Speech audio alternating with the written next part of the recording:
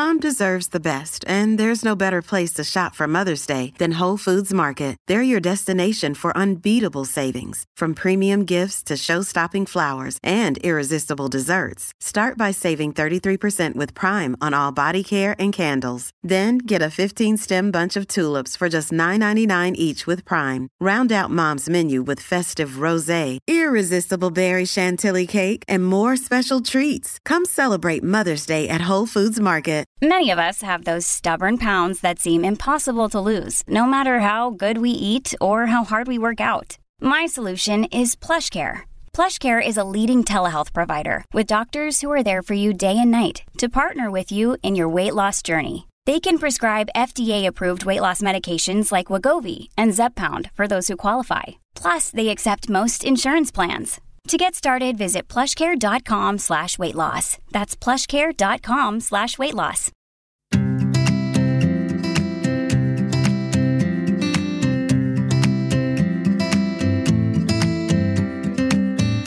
Hi, I'm Ella Mills, the founder of Deliciously Ella, and this is our podcast, Delicious Ways to Feel Better. Each episode explores various aspects of our mental and our physical health to help you make small, simple changes to your life to feel that little bit happier and healthier. And today we're looking at how to support the immune system and why our gut health is just so integral to feeling well. I think we're facing a similar challenge as it has been with smoking cessation. The majority of people had this unhealthy habit. It was unthinkable that it would be possible to change these habits, but it was possible. So I would say the challenge is similar. Going to a gut microbiome healthy lifestyle is feasible, challenging, and will have at least as big an impact financially and health-wise as smoking cessation had. And before we delve into the episode, I wanted to let you know a little bit about our sponsor. So for the next few months, our podcast sponsor is going to be Simprove, a supplements company that I've been using to support my gut health for about 5 years now. So I've been using it for years and years before I started working with them. I know gut health is such a prevalent topic at the moment, and we're going to have a mini episode specifically on eating for gut health at the end of January, as I know it's something so many of you are interested in too. The gut microbiome is made up of trillions of bacteria that support pretty much all aspects of our mental and physical health, from digestion to our immune system, energy production, and mental health. And keeping the right balance of good bacteria in our gut is just so important. Our diet and lifestyles have a huge impact on that, but adding in live bacteria can really help too. The bacteria in Simprove, which is a water-based supplement, can really survive the long journey from the mouth to the gut, where they can then multiply and support our microbiome. I truly swear by it, and I hope you love it too. For anyone wanting to try it, they've shared a 15% off code with us, so you just need to use Ella15, which is valid on simprove.com for new customers based in the UK, but they also have a subscribers package if you're an existing customer. Today's guest, Dr. Emran Meyer, is a professor, gastroenterologist, scientist, and author. In 2016, he published The Mind-Gut Connection, which delved into the groundbreaking research that was starting to emerge about the close interaction between the brain and the gut microbiome.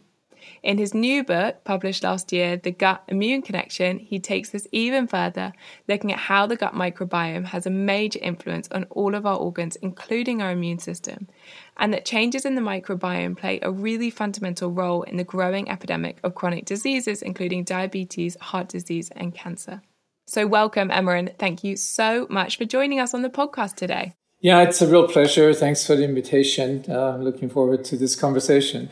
So I wondered if we could really just start at the beginning, I guess, with a bit of gut microbiome 101, because I'm sure it's something that anyone listening today has heard a lot about. We hear so much about the gut at the moment in the press and in the media. But for any listener who wants a refresher, could you give us a bit of an overview of what the gut microbiome actually is and why it's taken such centre stage over the last few years? Yeah, so the word microbiome really refers both to the microorganisms, so viruses and bacteria that live in our gut, but also to their functions, meaning to their genetic pool. And so there's about 40 trillion of these bacteria living inside the gut, invisible, living predominantly in an oxygen-free environment in our colon.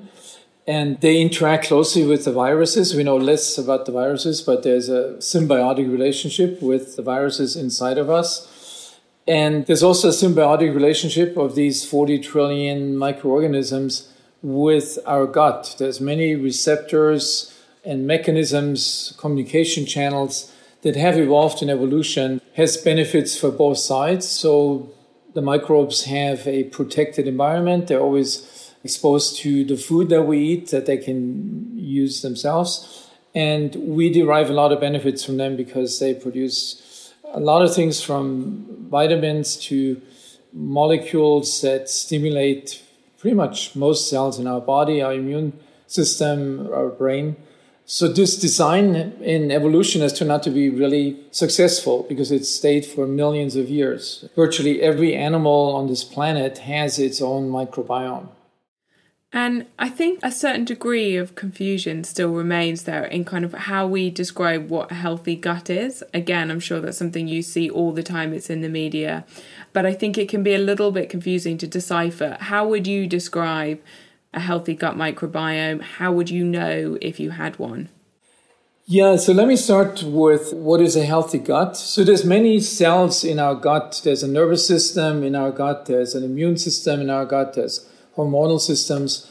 If all these systems are in balance and there's very little engagement of the immune system and the gut is not leaky or permeable to substances that get into the systemic circulation, then I would say that's probably the best definition of a healthy gut. A healthy microbiome, there you have to really go to these ecological terms. So the microbiome is an ecosystem. It's not that the individual microbes are the main influence that this exerts, but it's the interaction of these thousands of species of microbes that ultimately produces the outcome that interacts with us. So it's an ecosystem composed of many components. And the main characteristic of a healthy ecosystem is really diversity and richness. So diversity, that you have a lot of different types of components or microbes, and that each of those components has a sufficient number.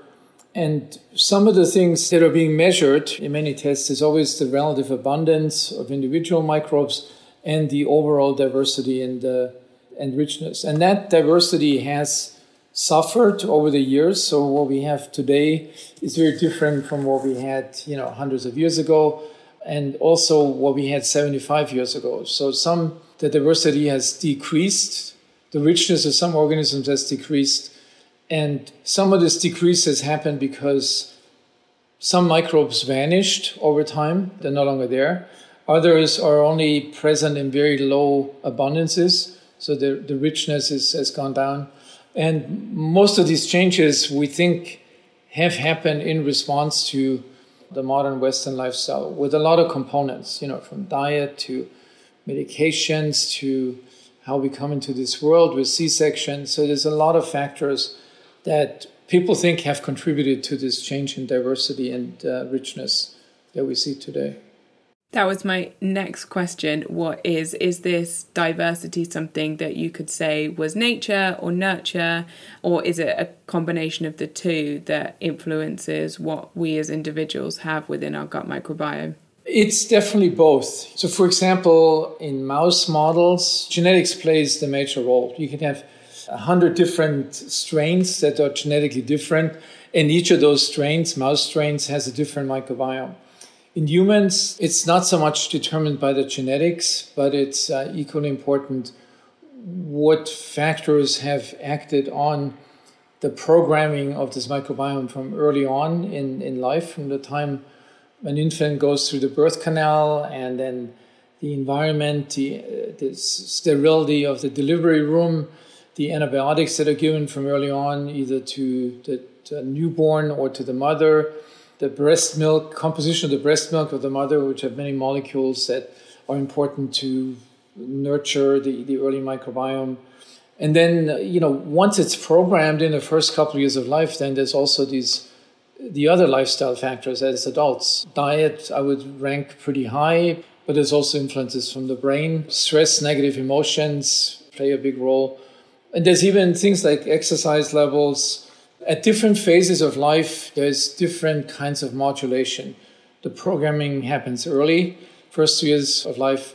The modulation of what we have inherited then and what has been programmed earlier can happen throughout the lifespan.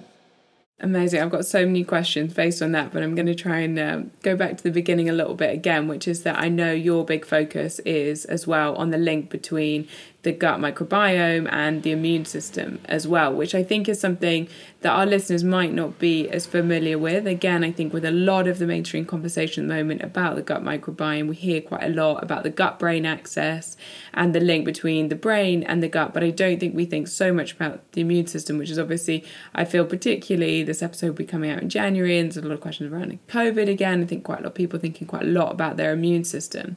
So could we just start to understand how that colony within our gut, those trillions of cells that we've built up over our lifetime, how do they interact with the immune system? What's the relevance there? Yeah, and I was just going to make a brief comment about this, what you say about, so the mind, when I wrote my first book, the role of the brain-gut communication, the brain microbiome communication, was really not something that anybody really knew about much. So the interest grew with time, and right now, actually, it's kind of interesting. The main interest of the media seemed to be in the mind-gut microbiome connection. And so the connection with the immune system has not been on center stage, but it's equally important. So we have 70% of our immune cells in our gut. They're just microns, these immune cells are microns away from these trillions of microbes that live on the other side of the gut wall. And not only that, but immune cells, they have these little sensors that reach into the gut, into the inside, that are covered with a mucus layer, so they're not in direct contact with the microbes, but they're very close. So anything that happens to this mucus layer, to this barrier between the microbes on the one side and the immune cells on the other side, has a major influence on the activation of the immune system. So the minute a microbe comes in contact, in physical contact with any of these receptors on the immune cells, you get an activation of the immune cells, and they produce cytokines, these inflammatory molecules, which then are amplified first in the gut, and then they can spill over in the systemic circulation and reach every part of the body. So we are designed in a way that the microbes and the immune system are the two components that are in closest proximity with the greatest consequence.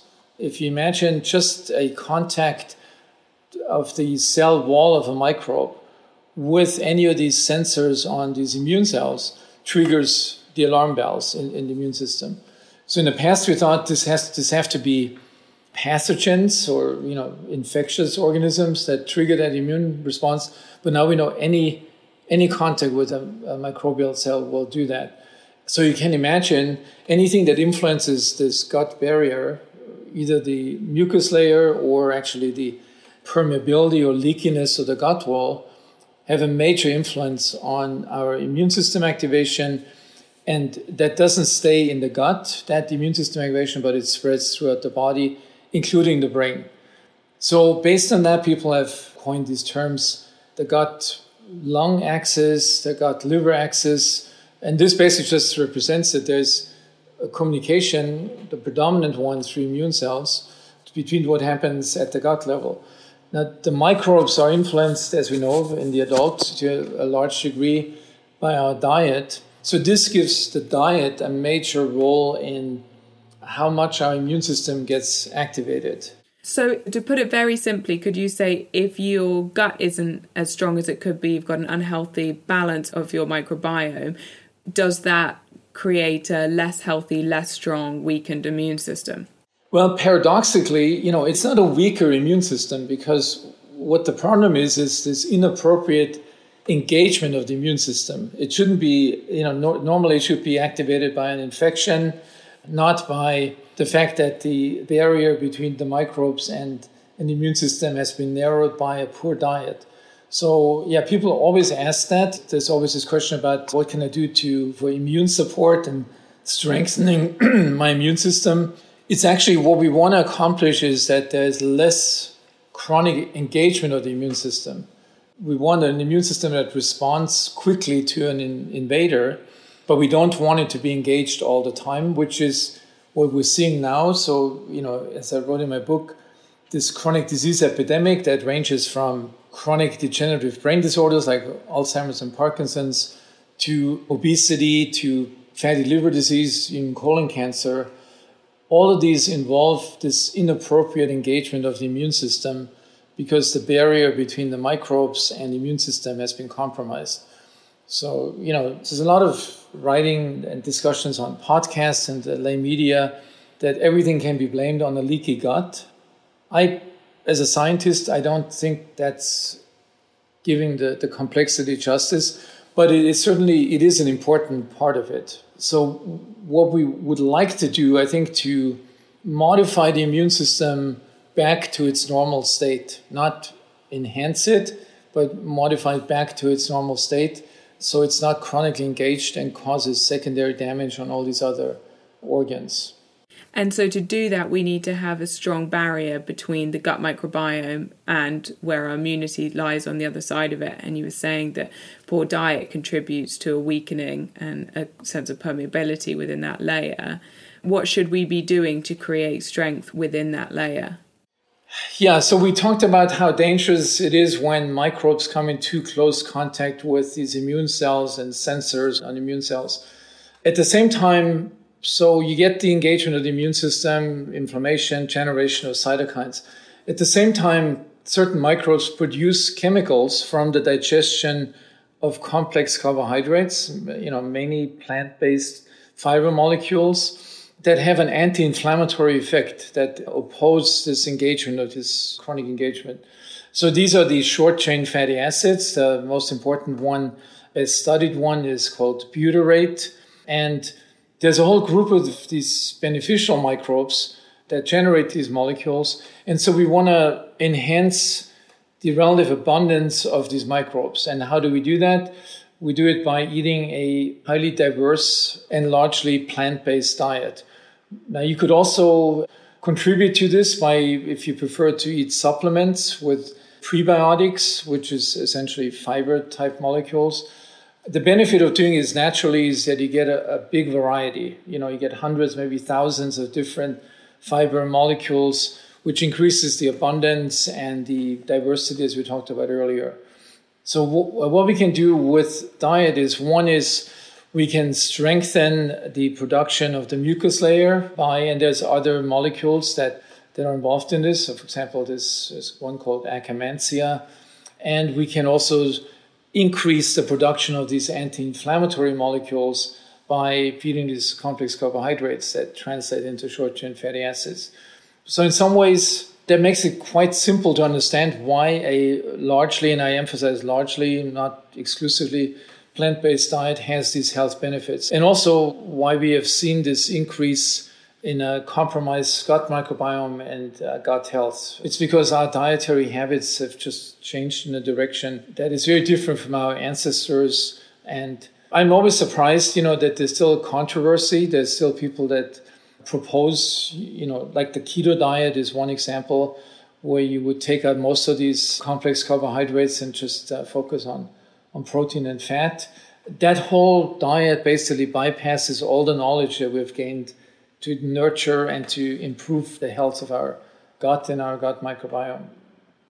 Yeah, it's absolutely fascinating because people have such a nervousness, I think, still of carbohydrates, even very healthy carbohydrates, and it's immensely frustrating, as you said, because the evidence, it's so clear. And I'd actually love it if you could just give us a definition of inflammation, and again what the crossover there is with our immune system, and not overactivating it but trying to modulate it and keep it in a healthy, balanced way, because I think it's one of those words you read about a lot but don't necessarily always understand exactly what we mean by it and why it's not good for our body, and perhaps what's also causing it. Well, the immune system is really a warning system, that detects any potential threat. It has similarities with the nervous system. The nervous system is a warning system that detects threats in the environment, and we react to it reflexively, instinctively, but also, with decisions we make. The immune system is kind of an older warning system that picks up different kinds of stresses and threats. It has two components, the innate immune system and the adaptive immune system.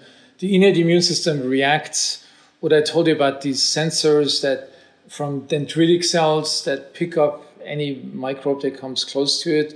That's part of the innate immune system.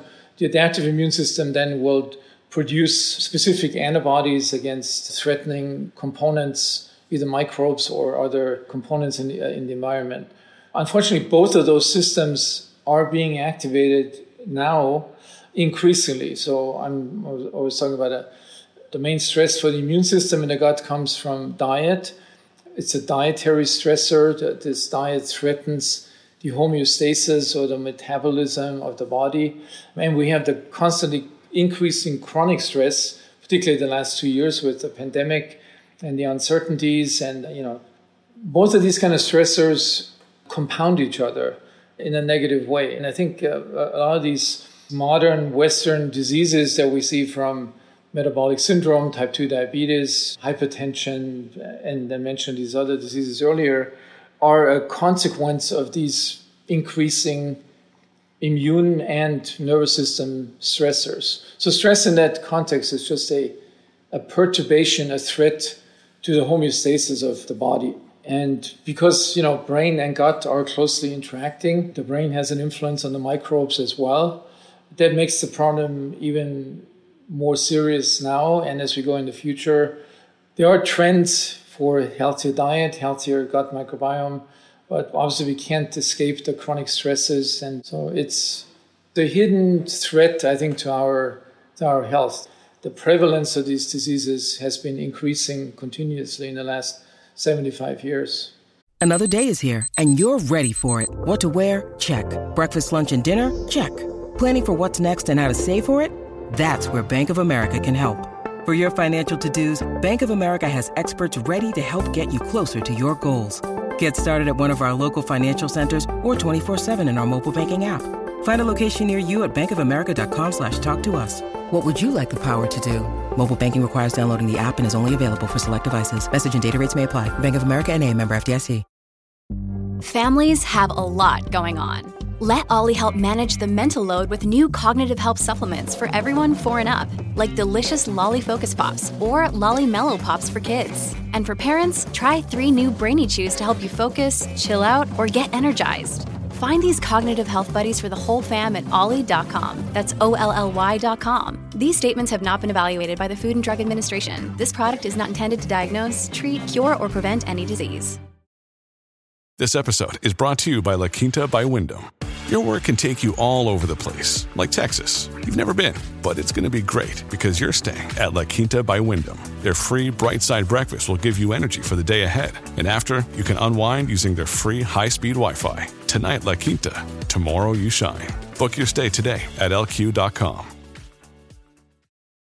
Absolutely. And it's a fascinating but sometimes difficult conversation. I'm sure you'd be the first to say that sometimes, to have these conversations. And I think I would just like to clarify that, because I think it's one of those things that sometimes what we put on our plate, what any of our listeners make for lunch today or dinner today or what they eat next week, it's very difficult to understand, I think, sometimes the tangible effects of that on, as you said, some of these chronic diseases that we're all so familiar with, whether that is the various different metabolic issues, whether that's high blood pressure, whether that is the growing incidences of cancer. Of course, they're not all related to what we put on our plate, but as you said, there is this growing epidemic that's impossible to hide from. Could you just explain a little bit more about the link between what we put into our bodies, the psychological stress that we are under, our gut health, our immune system, and this rise in diseases, and that they really are linked?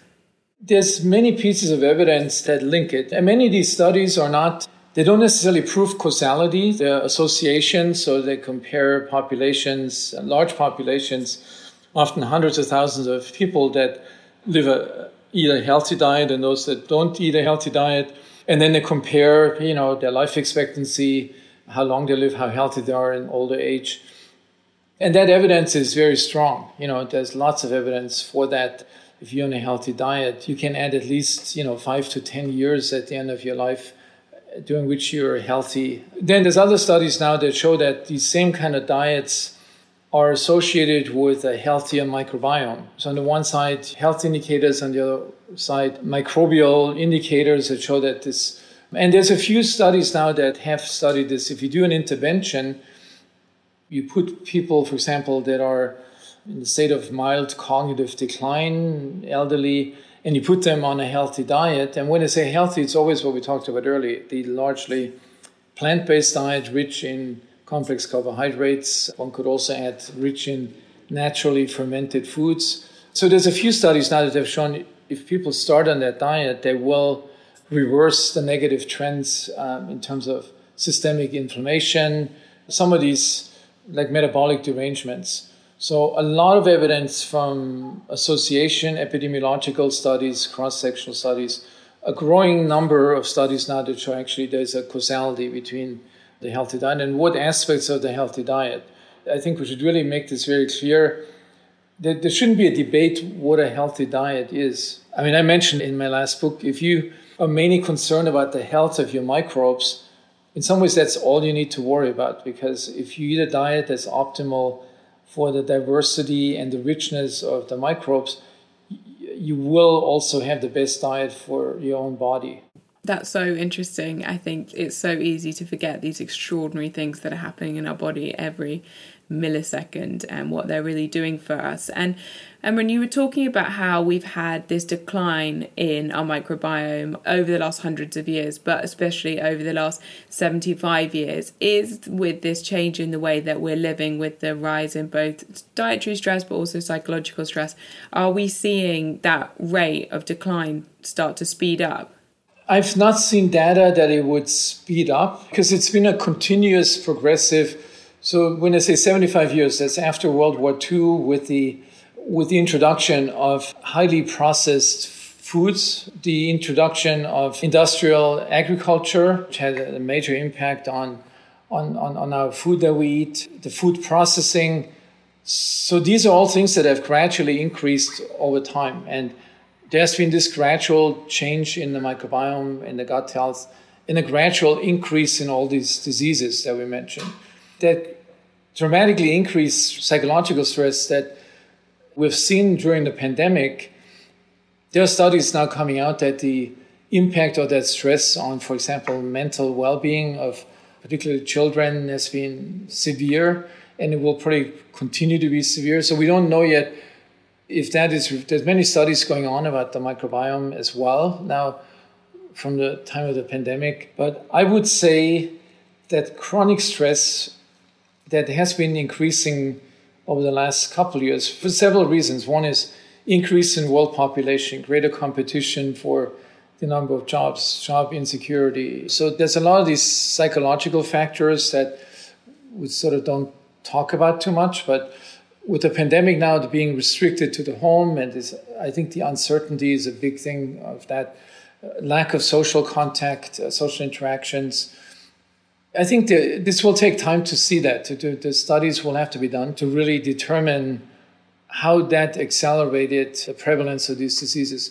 I would predict there will be a bump. If you look in 10 years from now, you see that there was a bump in the prevalence of many of these diseases, and with an associated change in the microbiome as well. And do you think we can turn that around? Or do you think that bump that we might see may continue? Do you think that this change in our dietary patterns, in the chronic stress, obviously has been exacerbated by the pandemic, but I think people are feeling in their day-to-day lives so much at the moment. Do you think can we change it? Yeah, so I would say in theory that is possible. In practice, I think we see a lot of positive developments, which is happening in the US, mainly in the coastal cities, certainly in Los Angeles. Many startups popping up and even some big food companies jumping on this bandwagon now of healthy, sustainable diets, which are good for you and for the planet. It's kind of remarkable in the last couple of years of how that trend has. I think consumers demand this in these places in the coastal areas. There's also been a remarkable increase in popularity of devices and techniques, digital techniques to improve mental health. So from apps that teach mindfulness-based stress reduction, there's digital cognitive behavioral therapy. So there's many modalities are popping up all of a sudden that are much easier to use than in the past. These kind of interventions where you have to join a group and, drive to a meeting. It's kind of remarkable, how this counter movement is actually developing. To what degree this will change dietary habits sufficiently in the majority of populations in Western countries? That's hard to predict. I mean, things have happened with smoking that nobody thought that the smoking habits would dramatically change. This could be a similar phenomenon, that all of a sudden, there will be a tipping point, that when enough people, enough consumers demand these healthy foods and put pressure on agriculture and food processing companies, that this will change. I like to be optimistic. There's also one thing that, a pretty dramatic thing.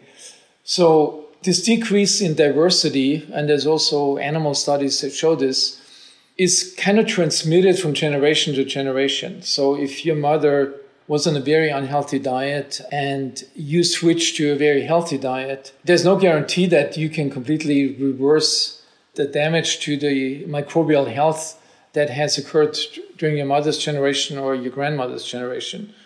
So in animals, this is being transmitted, this decreased diversity over generations, even though you may now all of a sudden provide a healthy diet to the offspring. If that's really the case in humans, similar to animals, then there may be some radical interventions necessary, for example, to provide interventions early on in life when the programming of the microbiome happens. So you could do something that's the equivalent of a fecal microbial transplant. You wouldn't need to transplant feces, but you could have the main organisms that we think are necessary to build a healthy microbiome in a cocktail, and you would give this to the newborn, and that would help the newborn to build this new diverse. So scientists have talked about this possibility, and I think if things are continuing the trend that we have seen the last 75 years, this may be something that will be evaluated. It's obviously challenging to do these kind of studies in newborns with all the risks, unknown risks, what happens. And so, Emran, you mentioned there's smoking, and I think it's a very interesting one because not that long ago, a few decades ago, you could smoke inside, you could smoke on an aeroplane, and we all thought that was normal. And now we think that's extraordinary. And actually, I saw that New Zealand are going to ban smoking for anyone under 15 in 2023. They won't even be allowed to buy a cigarette legally in their lifetime. So, what's happened over 30 years or so is extraordinary. And do you think the issue that we're talking about today with this degradation of the gut microbiome via our lifestyle factors and our perhaps inherited lifestyle factors and the correlations we're now seeing with this rise in chronic diseases and neurodegenerative diseases, do you think that the issue we're talking about today is as serious as smoking? Because I don't think that perhaps most people think that it is. I think that might be quite shocking and surprising to some people. Yeah, I think this has not made it in the general awareness, that link between these invisible diseases. The only thing that we see is obesity, but all the stuff that goes on under that, cover of obesity, that's really what's the dangerous part. And I think the impact of the unhealthy, I can't give you the exact dollar numbers now, but what changed with the decrease in smoking, the prevalence of lung cancer obviously has gone down dramatically, and the costs associated with lung cancer has gone down dramatically. So I think it will require a major educational campaign. But do you think it's as big a problem? Do you think that what we're doing to our gut health now is a bigger problem, socio-economic, for our collective well-being? Do you think it's as big a problem as we saw with smoking? I think it is. The only thing that's different, we didn't have a curative therapy for lung cancer. So once you had the diagnosis of lung cancer, most people would die. Now, with this epidemic of all these other diseases, we have lots of medications. We have medications for high blood pressure, for high lipids, for diabetes, which keep people from dying. But it doesn't change the presence of the disease process. I've seen numbers that in the UK there was a survey that if you use the criteria that medicine currently uses, that would indicate the use of statins as a medication, I think close to 100% of people over 60 in the UK would have to be on statins when you think about this. So it's almost become like the norm, that people have this metabolic disease and they need to be on these medications. So there's much less of an urgency as it was with lung cancer, because people were just dying from lung cancer. And chemotherapy was not really, or radiation was not really that effective. But now for these new diseases, this epidemic, we have medications to keep people from dying, to keep mortality down, whereas morbidity has been continuing to increase. So I would say it's as severe a problem economically and for general health of the population as the smoking is, maybe even bigger. But the solutions that we've had to deal with them, the medical system, there's more ways to keep emphasizing that, to keep people alive with those diseases. It's such an interesting topic. And I've just got one last question before we go on to, I guess, the more positive and leave people with what they can do to support it, which is, there was one study I saw that had come out quite recently. I know it's quite a newer area of research, which is understanding, I know you said the rise in processed food, but what it is in processed food that's so disruptive to the gut health with emulsifiers and preservatives and stabilizers and additives, and now I think it's both in the US and UK, the stats are quite similar. It's over 56% of calories consumed or bought are ultra processed and therefore contain these sorts of foods. What is it about those in the food that we're eating? Because again, I think it's very hard to visualize that when you buy something in the supermarket, that it could be having that effect on your gut. Yeah, so, obviously there's so many chemicals that, it's not one mechanism that mediates these effects on the gut. But certainly this gut barrier, the compromised gut barrier, is definitely one target that has been identified in animal studies that is compromised with many of these substances being added to ultra-processed foods. Ultra-processing also implies, for example, taking out the fiber molecules from food. So you get all these refined products, the white rice and the kind of potatoes that are best for French fries that are almost devoid of fiber. So many of this is a simple thing. So you take out all the fiber from all the main staples and you add to sugar. Sugar is obviously a key component of these processed foods because normally they wouldn't contain that. And then you have all these emulsifiers. Many of them have very distinct effects on the microbes, and then indirectly on this gut barrier that we talked about plays such a big role in preventing the immune system activation from the microbes. So some pretty clear-cut studies in animals have demonstrated some of these effects. For example, artificial sweeteners. There's this myth that they would actually be good for a diet. Coke would be good if you could drink as much as you want if you're diabetic or if you have metabolic syndrome. That has turned out to be completely wrong because these artificial sweeteners were shown to have a negative effect both on the microbes but also on the metabolic system. So there's probably very few people that have lost weight on a diet with artificial sweeteners because there's other mechanisms that compromise the metabolic system. So I would say there's a list of chemicals and there's a list of mechanisms that kind of converge. And there was a book by Michael Pollan a few years ago, you should eat things that look like food and nothing else. So that's a simple advice, not that easy to do anymore if you go to a supermarket because all the snacks and bars and cereals are ultra-processed foods and even drinks. Just about everything you find in a regular supermarket falls under this category of being ultra-processed. It's extraordinarily hard to do. I agree with that. It kind of surprises me every time when you turn over the back of a packet, read the ingredients and see what extraordinary compounds they manage to get into something that you don't expect in the slightest. So to finish, I wondered if you could share the take-homes for our listeners on the 3 things that they could do to really try and restore their gut microbiome to optimize their health. Yeah, so I would say I would start with diet, as we've talked about throughout this hour. And it's what you eat, when you eat it, and also be aware of where this food comes from. I think these are, for me, the 3 criteria. What you eat, we talked about, largely plant-based, high in fiber molecules and high in polyphenol molecules, both of which have clearly been demonstrated to have health-promoting effects. The second one is when you eat it. So there's ways we've developed habits that we eat almost like around the clock during the day and then in front of the TV, snacking. And so there's only a few hours of the 24 hours where we don't put food into our intestine. So increasing the time that we don't put food into the gut is beneficial for the microbes because, first of all, the gut produces a way of cleansing itself if there's no food inside. So the microbes that don't belong into the small intestine are moved down. And the third thing is, where does the food come from? Does it come from industrial agriculture with chemical fertilizers and pesticides and all these things? So 3 criteria. Then how you eat it makes a big difference. So the mindfulness about eating, being aware that stress and negative emotions through the brain-gut axis affect the gut and the microbes. So if you eat the same meal in a state of anger or anxiety, could be food-related anxiety, it will not be the same, would not have the same health benefit as if you eat it when you're relaxed with friends. Much evidence that the close social interactions in Mediterranean countries around food intake have a contributing effect to the health benefits of the Mediterranean diet. So that's about food. The second one, I would say, I mentioned this a little bit, is the mind factors.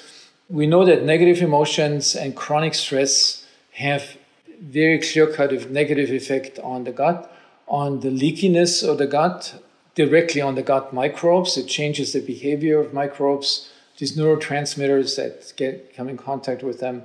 So being aware that when you sit down to eat, that there is this connection, the mind-gut connection, that you need to take into account. So not just what you bought in the market, but also when you eat it, that is in the context of a conducive environment. And I would put the social interactions pretty high up on the list here. And then the third thing is regular, moderate physical exercise, which again has been shown in several studies to have a benefit on gut health, on microbial health. And those 3 things really interact. It's not that one of them explains 100% of what happens in your gut. If you look at a healthy lifestyle, it should always have these 3 elements in it. So lifestyle modification, I would say, is the big challenge. You could start with, depending if it's a young person or an elderly, with one of those, that's most feasible, but ultimately you want to get to that. And we know from studies that if they looked at the factors that can add 10 disease-free lives at the end of your life, and you look at this at age 50, it includes these regular exercise, healthy mind, and diet as key components. That is such brilliant advice. And as a last question, our podcast is called Delicious Ways to Feel Better. And I wondered if you could share the one thing that you do every day to optimize your health and to feel good in yourself. Yeah, I have to say, working in this area and, giving a lot of podcasts and being in a lot of discussions, clearly those factors that I just mentioned to you that I think are essential, I and we as a family have incorporated into our lifestyle. The pandemic was helpful for that because we live in an area where you can just step out the door and go on a brisk hike every day, work out at home with weights and things, weight-bearing exercises, and putting a lot of focus on diet. So one thing that we have started, not everybody can do this. There's a farm just outside of Los Angeles called the Sow a Heart Farm from these people that made the movie Kiss the Ground. This may be more familiar. And you can order this box of sustainably, organically grown vegetables and fruits that comes to your front door. And that, I think, is a simple thing where you can capture many of the things we talked about. Where does this food come from? It's all plant-based. And having visited this farm, it's credible. It's not something that somebody tells you it's organic. And, there's many products that are sold being organic that are not really meet the 3 criteria. So, yeah, I would say the exercise, the diet, and the dietary factors, and the mindfulness. That may be the hardest when you're stressed to actually manage to find the time and the energy to do your meditative practices every day. I personally find that it's one of the harder parts of that. But living these 3 lifestyle factors, I would say overall, it's not rocket science. It's more discipline and awareness of why you need to do that. I really like that it's not rocket science. It's absolutely true. You hear the same things again and again, and whether you're talking about gut health or brain health or the next thing, it's the same, isn't it? It's about that looking after your body day in, day out. It's not rocket science, it's discipline. I think that is such a brilliant place to end. Well, Emran, thank you so much for your time today. We so appreciate it. Thank you, everybody, so much for listening, and we will see you back here again next week. Thank you.